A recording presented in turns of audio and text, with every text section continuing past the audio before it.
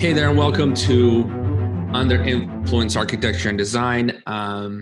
We're your hosts. I'm Alex and Boris. Boris, say hi. Hey, guys. Hey, so we run a company called ArchIT. We help architecture, design, and engineering firms with the technology, specifically making technology as their competitive advantage. Now, the concept of this series is Under Influence Architecture and Design. Specifically, we feel correlates with firms or businesses not using technology in the business. It's almost can be compared to designing while drunk. Now, I know what you might say, like, hey, sometimes, getting a few glass of wine is good to change and shift the perspective. And I would agree. But the key word there is what? Sometimes, not all the time, especially COVID-19, big hit on all of our businesses, big hit. What are you doing? Like, how are you shifting? How are you gaining an edge in this time? And a lot of people right now just surviving, but you're not one of those, right? You're listening to this cast. So welcome and let's learn something together. First topic today, Boris, what are we going to tackle today? I think this is like we're starting with the most common kind of pitfalls and complaints and issues we're hearing from customers. Boris, can you give a high level on the first one? Yeah. So one of the problems that we hear a lot about is our customers coming to us and telling us that, as a smaller architecture firm or as an engineering firm, they have to deal with many various tools that are required to complete projects. And those tools are required either by the owners of the project or by the major architecture firms that they work with. And it becomes a real problem of managing all of that, not just from a perspective of, well, where do I go for which project, but also just having training for their employees being able to efficiently work inside of these tools. So let's break it down. It's like a kibbutz of tools, right? So, because the firms must partner with other larger architecture firms and use their tech, or clients more often require their own technology. Can you give an example, like communication, like Zoom versus Microsoft Teams, or like, is there some of the examples you want to share out there? The basic example would be something like, you have to do Zoom versus Teams or any other video conferencing platform, but that's just kind of the tip of the iceberg. It gets a little deeper into, when we talk about project management. So some owners use tools like Procore, which are high-end tools, but some, different owners use Excel spreadsheets to manage all of the projects. So basically you have a gamut of something very basic like Excel and something very complex like Procore. Yeah. So as a business owner myself, I can absolutely connect with that. That challenge of the myriad of tools and trying to figure out, get your different parts of the team do their work. And ultimately, like, the outcome that the people want is, like, I just want to get my work done as quickly as possible. That's like the overarching desire and motivation, but sometimes all these tools just kind of collide. And so let's do maybe if you want to throw out there an example of how this comes around, like what in your work with customers. Well, again, we're always want to have technology as a competitive advantage for our clients.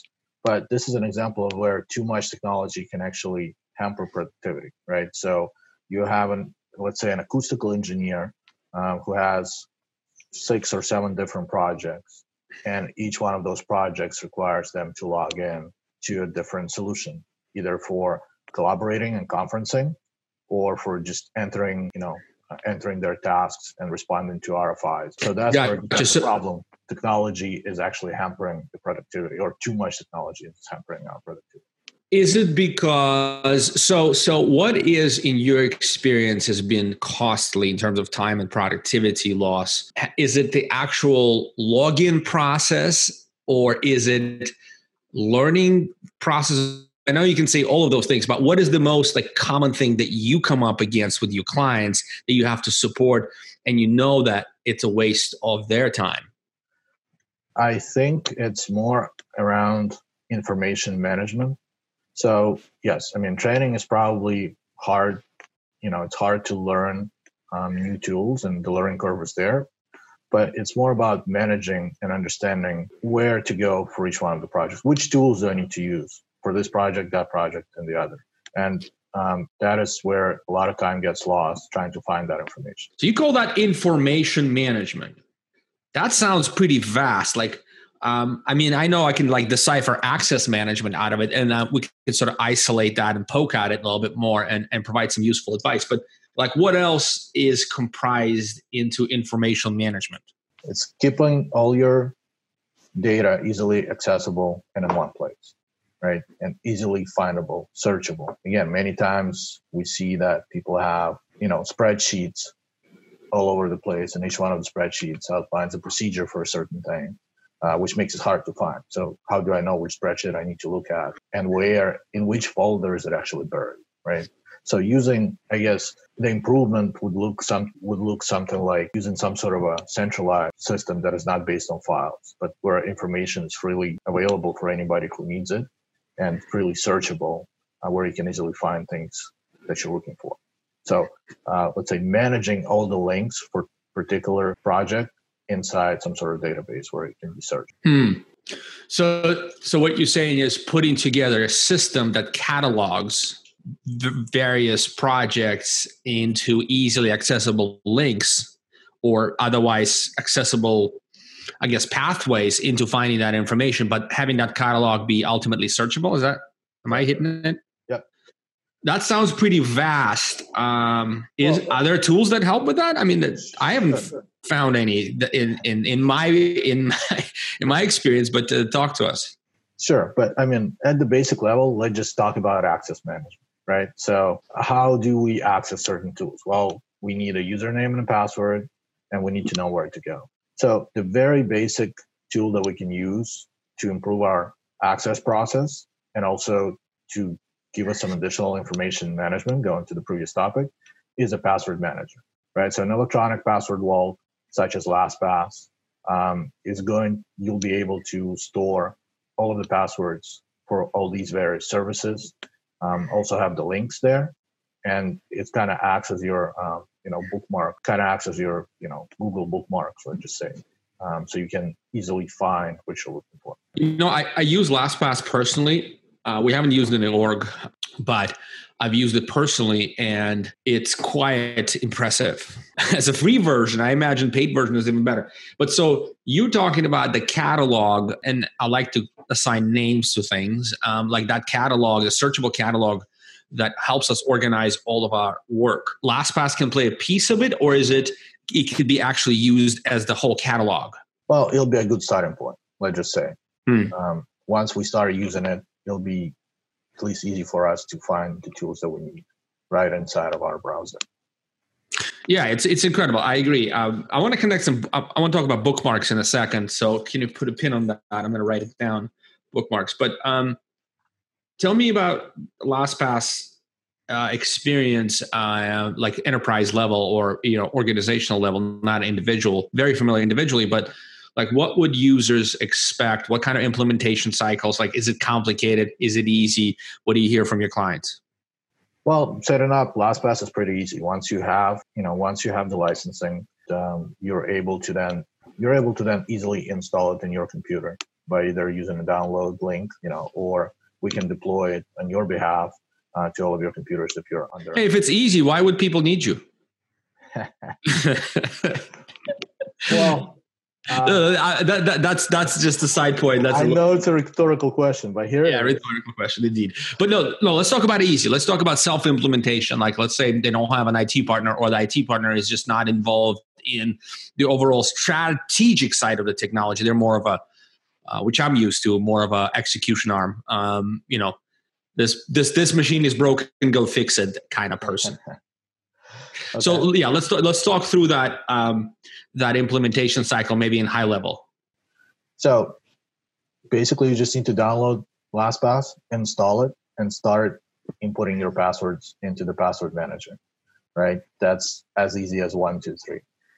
Once your passwords are in LastPass, you then are able to create shared folders and share them with the rest of the team. And so That part seems to me is a little bit more involved, and you need to understand the flows of the business and some of the complexities of the current systems in order to set that up efficiently. Because I think if you just do the first stage can be fairly easily self-implemented. The second stage will require somebody in the business, like an ops guy or a girl, right? Or an IT person. You need somebody to manage it, right? So once you talk about sharing the content across different people or throughout the organization, you need to have LastPass comes with all this functionality, but it has a portal that you can centrally manage, but you need that person to manage it, to assign permissions, create separate folders for each one of the teams, and so on. And what's the initial effort? So it sounds like initial effort is fairly involved. Well, I mean, kind of thinking through all the paths. But then is there an ongoing management piece to it? And if so, how heavy? It's not very heavy, just like with many cloud tools. But there's definitely an aspect to it where you need to keep on top of it. For example, new people join the organization, so you need to bring them on in LastPass, create their accounts, and make sure that they have access to the right things. If somebody leaves the organization, you definitely want to disable access right away because you don't want them to leak your passwords all over the internet, which, is another story for another day, but we've seen that happen. So, there's definitely a piece to it. And then as new teams get created or different different teams for different projects, you want to be able to manage those shared folders for each one of those teams to make sure everybody has the right permissions and sees the passwords that they need. Got it. So like onboarding, offboarding workflows and ongoing management of adding, removing systems and such. So those are kind of key pieces of ongoing management. But like, let's just go quantify this. And like, I'm not putting you against any kind of specific numbers at this stage. I mean, whoever's listening or watching, like just to understand the scope, on a 50-person organization, like, your, I hate to say average, but your typical, still average, your typical architecture firm or design firm that you come across that does not have a system like that. And by the way, we're not affiliated with LastPass, like whatever, like we're not getting paid, these nothing to do with us. But what would be the time savings potentially? Like if you had to put a finger on it, what would that number look like as an outcome of properly implementing a system like LastPass? I'd probably say switching costs is maybe 15 to 30 minutes a person a week. So if it's a 50-person firm, we can say, I got my calculator out. What do you mean by switching costs? You mean like time to implement, or what does that mean? No. I mean, like by switching costs, when you're switching between projects and you're looking for that, going back to information management, when you're looking for information on how to access your various tools, that's where you lose time. And the more projects you're working on at one time, the more costs you have, right, associated to that. So I'm going to say with LastPass, it's going to be much easier, and people can save at least 15 to 30 minutes a week, which across a 50-person firm is about 25 hours of labor every week, which adds up. 25 hours of labor every week on a 50-person firm? Yep. Okay, and I think that's pretty conservative. Like my experience, like I run a 30-person organization. Like that's, it's quite significant. 25 hours is huge. So 25 hours, what's the average cost? I mean, across the organization, what's the hourly weighted average? Say, I don't know, $50 an hour, $100? Like what's the... Well, if we're talking billable rates, right, it's anywhere from it's anywhere from $150 to $200 an hour for an architecture firm or an. I mean, those are not really billable hours, right? True. But this is cost. So we can average this down to, I'd say, again, a conservative estimate would be $50 an hour. $50 an hour. So 25 times 50, that's a $1,200. Right? That's $1,250 savings in productivity cost. Not billable. Like this is cost of the firm, $1,250 a week, which is $5,000 a month. A lot of times that's your IT bill right there. Yeah, exactly. So boom. You just paid for yourself, Boris. I hope so. I hope somebody. Welcome, folks. Thanks for watching.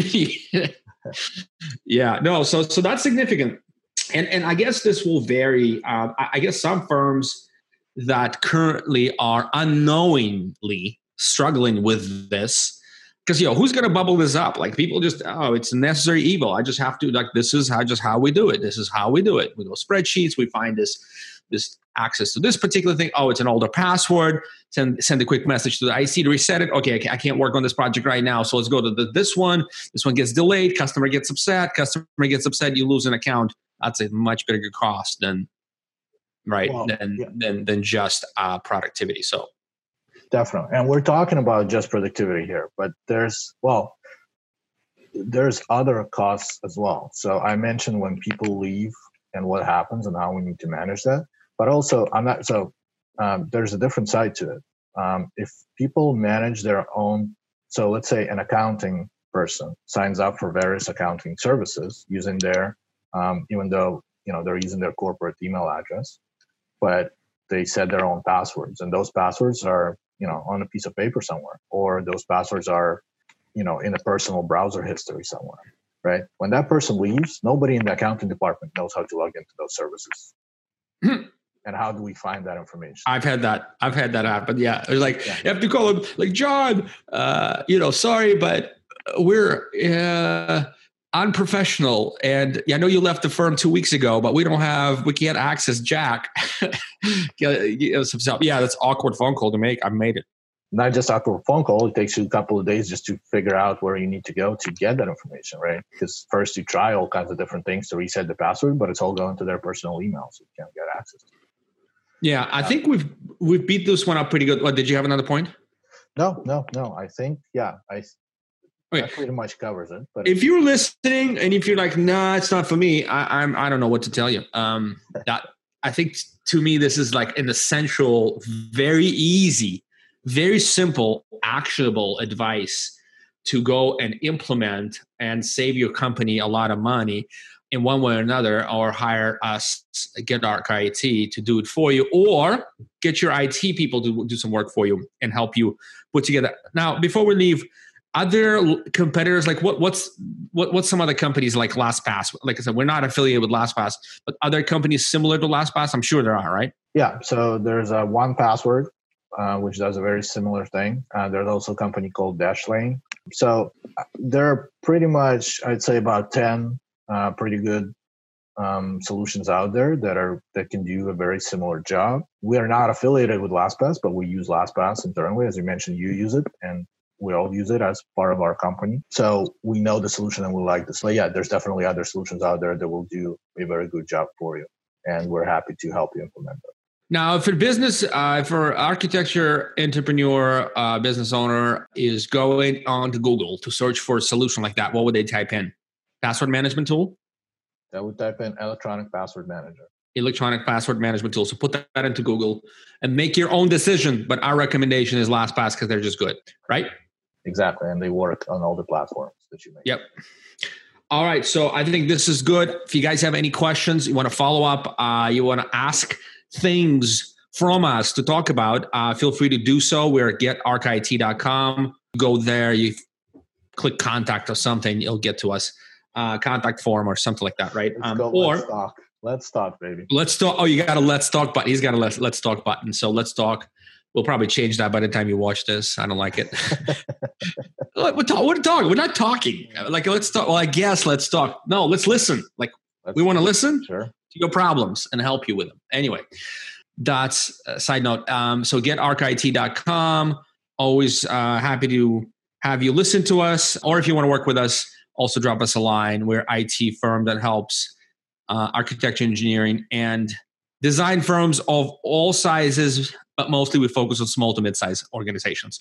Anyway, have a great rest of the day. Boris, say goodbye to folks, and let's go do some work. Thank you, everybody, for listening, and you have a great, amazing rest of the day.